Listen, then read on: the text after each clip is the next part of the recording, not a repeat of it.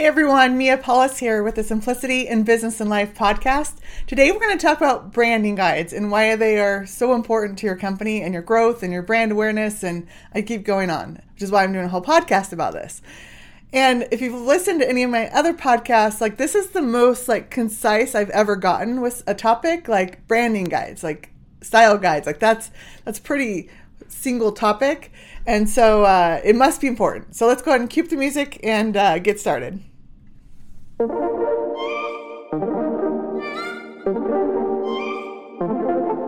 No, it doesn't have to be so hard.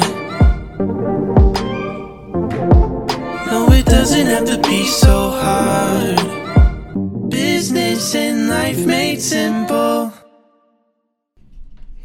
Okay, so if any of you follow Tony Robbins, Dean Graziosi, Russell Brunson, like the whole movement that's going on, they did a Build Your Brand Challenge, and there was a lot about building your brand awareness. And I didn't follow it too closely. I attended an event around it, but I don't think there's a lot of talk around like branding guides and how they can be they're so important to making sure you have a consistent message and allow you to empower people to help you build your brand. And I didn't really understand the value of a branding guide until probably a few years back. I've been in business almost 15 years. And when we have a really good graphic designer that helped build our branding guide, and just how quickly we're able to make decisions on Springboard now that we have that. And any good graphic designer out there lives and breathes off of it and knows that that's a great way to make sure that there's consistent messaging across the board. And so it's very important for creators. It's also used, internally and externally, and with shareholders and partners and anybody that needs to write something, or, again, if it's more than you and your company, even if it is just you, like you might be like, oh, it's all in my head. I can visualize it. I know what my brand is like.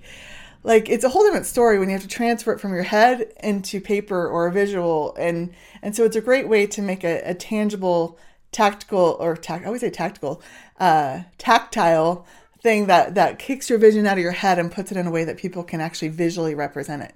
So before we dig into a branding guide, I'm still laughing because I saw this meme this morning and it is so timely for what's going on. So if you just Google, what was it? So if you Google Google's new logos, old logos memes, TechCrunch did an article. In fact, I pulled it up because I just wanted to read some of it. It says Google's I can't even say that. Google's new logos are bad. And I remember when I first saw them hitting all my different 30 gazillion tabs. I'm sure like all of you guys have. In the top, I'm like, oh my goodness, I can't find anything. I can't find which one's Google Calendar, which one's Gmail. Like they all look the same now. And so I always think of those those things that you look at for too long and they're like the black and white. I'm sure there's a technical word for it, but it just looks like it's spinning, even though it technically isn't. Our brain just makes it spin. Well, with Google's 4 colors on each logo, it literally looks like it's spinning as you look at it, and they all blend together because they're all exactly the same. So you can't tell your Gmail from your Google Calendar to your Google Drive. They all look the same. They all look like the Google Drive icon. And the meme is so funny because it showed what Google's old logos are, what their new logos are, and then what we all see. And what we all see is the exact same square over and over and over again. I thought here was a branding situation gone bad, and everybody agrees. And I'll just read on this TechCrunch article. I was just laughing because I saw the meme and then I saw this article, and it was just exactly what I was experiencing. And they said Google really whiffed with the new logos for its reimagination of G Suite as Google Workspace, replacing icons that are familiar, recognizable, and in Gmail's case, iconic, if you will, with little rainbow blobs that everyone will now struggle to tell apart in their tabs because there are multiple colors, all of them, and they have white void space in the center. So it makes it really hard because the icons are always so small to tell them apart. Companies always talk loud and long about their design language and choices. So as an antidote, I think I just explained why these new ones are bad and probably won't last. So I don't know who signed off of it, but I agree. Obviously, the color is really difficult with them. And then the shape, like I said, there's the void space in it, and that we all see them as the same, right? And I think the biggest one that they hit on is brand. And I'm just going to read this because it really, like I said, this is all about, I know I'm looking over to the side because I wasn't planning on sharing this. So I have these monitors over here if you're watching my video. But it says like, Google's no stranger to throwing value in the trash, but you'd think that sometimes they'd recognize when they had a good thing going. The Gmail logo was a good thing. I have to say I'd prefer, let me pass all that. The problem here is that now Gmail, which has essentially operated as its own, so we think of Gmail as its own thing, right? Now it's a completely invincible brand because now all the logos look the same. So now we won't really look at Gmail as valuable and Google Drive as valuable and different products that show value. They're all going to look like the same brand, same product, and we're going to now start to devalue what that is. And that's why like with branding guides, like we don't just have one branding guide for our company. We have a software product called Propono. So we have a branding guide for that specific product. And so just like what Google did, though, is they made their Google brand the same as all their product brands. And now it just looks like it's all one brand. And I know what they were doing, but now we're decreasing the value of those. Where like, we have our Center brand and then we have our Propono brand and some other products we're doing. We have branding guides for each one of those. And it shows value and depth to each one of those. And what Google did was the exact opposite. So I thought it was so timely to show even large organizations get it wrong. And but it also shows the value of these branding guides and how it can really tank the brand strategy that you have from a marketing perspective, because that is one of the values of a branding guide is value, the perceived value that you're going to get from it. And when you have that consistency, the value increases, I think, and it gives you more trust and reliability, and it shows a level of professionalism when you have a consistent brand image. And as you know, when you think there's more perceived value or quality, like then you're willing to pay more. So in a sense, it's not just hey, look, I look good, but it can make your product feel like it's worth more. And especially since we deal so much in a intangible world, right? So much of it is virtual. It makes branding guides, I feel like, even more important because it's a way to bring tangibility to intangibility. Like we're 100% virtual company. And so for us, like we'll a lot of times send some things to our employees, physical things to our employees, and we'll always brand them with stuff. And it's just a way to give that messaging in different ways. And so that's one of the reasons why branding guide is important. I'm kind of going out of order, is actually value. So now I'll go back to the top. So consistency. When you have a consistent message across the board, you're going to your brand is going to be more recognizable because they've seen it enough times. It's going to give off a feeling of reliability because you care about the little details in your business and you're showing them that you care about these things in a consistency. And then again, that goes back to value and giving them that perceived value of your organization. And it, even though it's somewhat of a facade, it gives the impression that you have it all together, that you know what you're doing. And I still remember one time we had a project within our company where we had gotten 300 or 400 realtor business cards. And this is when, I know realtors probably still use a lot of business cards, but I printed ones for a conference I went to a while back, but we don't even use them there anymore. You use them on your phone, you connect through social. And so anyways, so I got these 300 or 400 business cards and they wanted us to scan them in and get their information in. And I was just so shocked with how horrible the branding was on these realtor business cards. And some of them had 2 faxes, 2 emails, 2 phone numbers, all in one business card. It's just tell me one place I can contact you through each medium. And I was just shocked. And for me, I lost credibility for those. And then there's a couple realtors that I follow on social that are always posting pictures and almost like a Pinterest type thing where they're always posting cool images and they have a really great brand. And some of these realtors get it. And for me, I don't know about you, but I'm kind of a snob when it comes to visual stuff. So for me, I give more value to that because they care about what they're representing. If they care about that, it means they're going to care about me and my business more, or if they're selling my house, they're going to care about my house more. And the pictures they take, they're going to be more detailed to make sure that the pictures in my home look good when they're posted. And so those are all things that make this branding guide. And I'll go into more detail here in a minute of what is in a branding guide, but this is kind of what you're going to get from it. So another thing is like standards and rules. So in a branding guide, I guess here, I'll just talk about some of the standards that are in there. So like fonts, your logo, how you can use your logo, where it can be used, things like that. Color palettes, it shows like maybe your primary color. Sometimes it'll have like secondary colors that you can use. Because obviously if it's too finite, your brand, it doesn't give you a lot to work with, and people will start to like visually start to tune out because it looks the same. In fact, with ours, we started to realize that we had so much black and white images and blue. We're actually redoing our website right now because we're like, we need to add a little more variation to it. So a branding guide can grow and expand as you start to realize like, oh, it's a little too finite here. Let's give it some more depth. So don't feel like it's a locked in thing, but it can grow. But obviously you don't want to be flip-flopping and changing too much, or in Google's case, they completely went the wrong direction. And then approved images. So actually like photo stock images. Like, do you want people that are looking always to the side or not, or people that are looking like directly at the camera? Because they give different tones. If I'm looking images directly at the camera, or if I want more like pondering, not more like maybe team group photos, like all that stuff plays into the tone. Or you want to have a more fun environment or a more professional environment. Like all that stuff plays into how it's perceived. And so it's those little details that if you have to think about it every time you create a brochure or a website or anything, it's hard. Where if you just have the branding guide, then you can now empower people to help make those decisions. So, let's see. So the other thing is tone of voice, and this is really important. So when you write your emails or people communicate, whether through phone or email or text message, like what is the tone of voice you want portrayed? Is it, do you use the word hey or howdy, or like what's your jargon, or your, not only necessarily think it's jargon, but like you want to feel, again, you want it to feel fun or more professional or more laid back? Like are you more the suit type company or the more sweat type company or jean type company? And all that can be portrayed through words. So that's where the tone of voice is really important.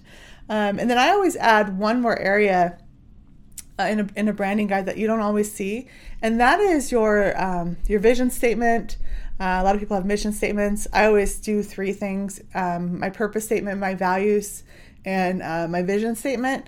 And you can make it in a more concise, like it don't make a huge part of the branding guide, but I like to make sure that's front and center in anything that represents the brand, so that they always know like why we do what we do, what we stand for, and where we're headed in the company. So I always want that to be in the brand. And then also you as the founder, like I always also put like how the company got started, or about the founder in there. Again, you don't have to put all those in there, but I like to humanize my branding guides a little bit. And so that way people can intrinsically feel it.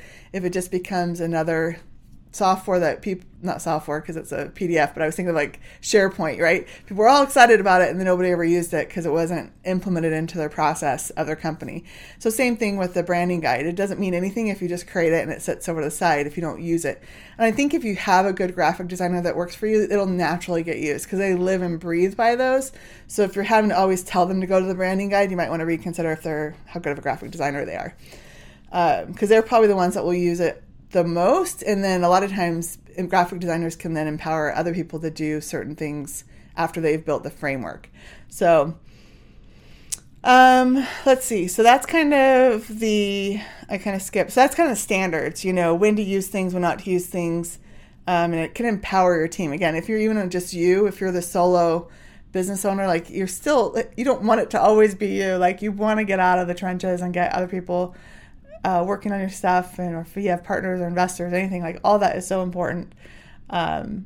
So we have consistency, standards. We already did value. And then the fourth one is focus. Again, I think part of focus is understanding your purpose, values, and vision. Like that allows you to know how to focus on your company, and then having your brand represent what your purpose, values, and vision is within your organization. That's how you visually represent it. Through your tone of voice and your imagery and your logos, and all of that gets represented after you know the foundational elements. So I feel like step 1 is understand your purpose, values, vision. Step 2 is understand your branding guide, how to physically or visually represent those things. And And so when you have purpose, like it makes things more succinct. You're able to go further, faster, build momentum. And also if you're implementing new products or services within your organization, you'll want, like I said, different branding guides to go with those as well. And otherwise you're going to feel pulled too thin. And you kind of have to weigh the costs a little bit of it. But like if it's, maybe if you can't pay for like a professional branding guide because it's just a small little product over the side, and then, at least do something in Canva or somewhere. I'm sure there's places. I'm kind of a snob and don't do all the work anymore myself with that. I like it to look cool. But that's important. I think focus is such a key piece. You can't get away without focus anymore in this day and age. And so I just think the branding guide is just a way to kind of keep you focused. And then, so purpose, values, vision, then a branding guide. And then I feel like the third element is kind of an expansion. It's a different guide. I just wanted to talk about this as kind of a bonus segment of this, is like a culture book. And a culture book is kind of a new trendy thing that's going on. And I really like it because I always like to humanize the business elements as much as possible. So it's kind of a mix.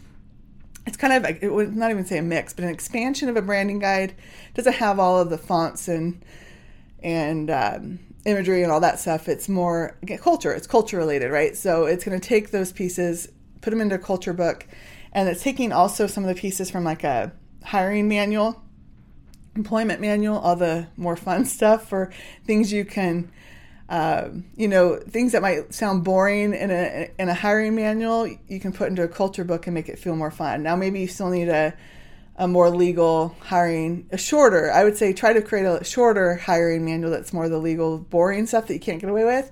But all the fun stuff that you can peel out to get them excited about your vision and what you're doing, you can put into a culture book, and you can put it in a PDF. You can make it more animated.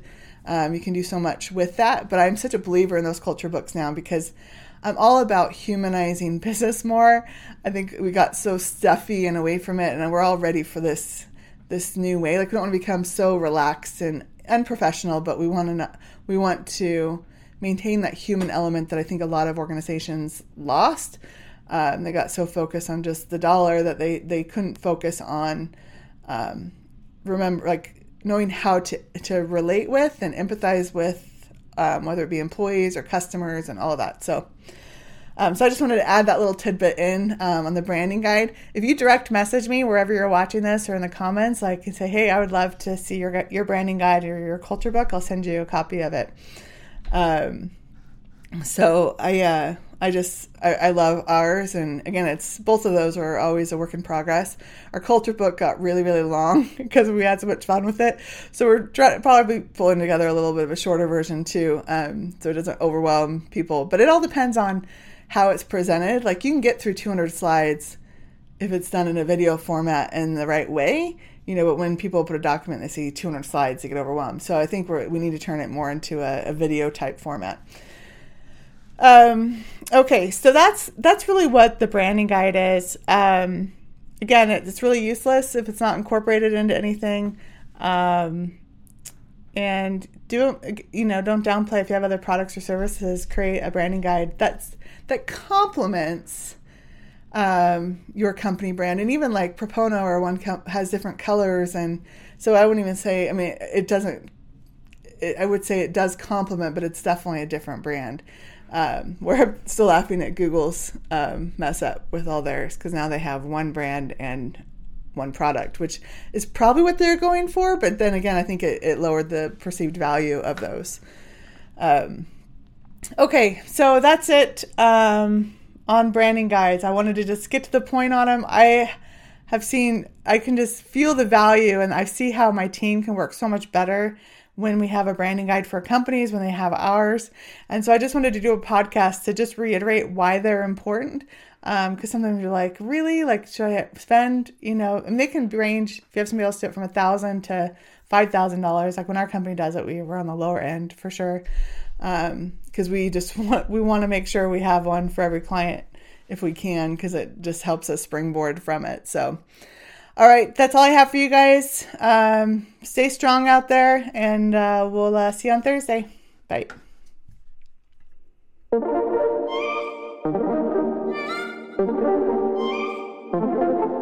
No, it doesn't have to be so hard.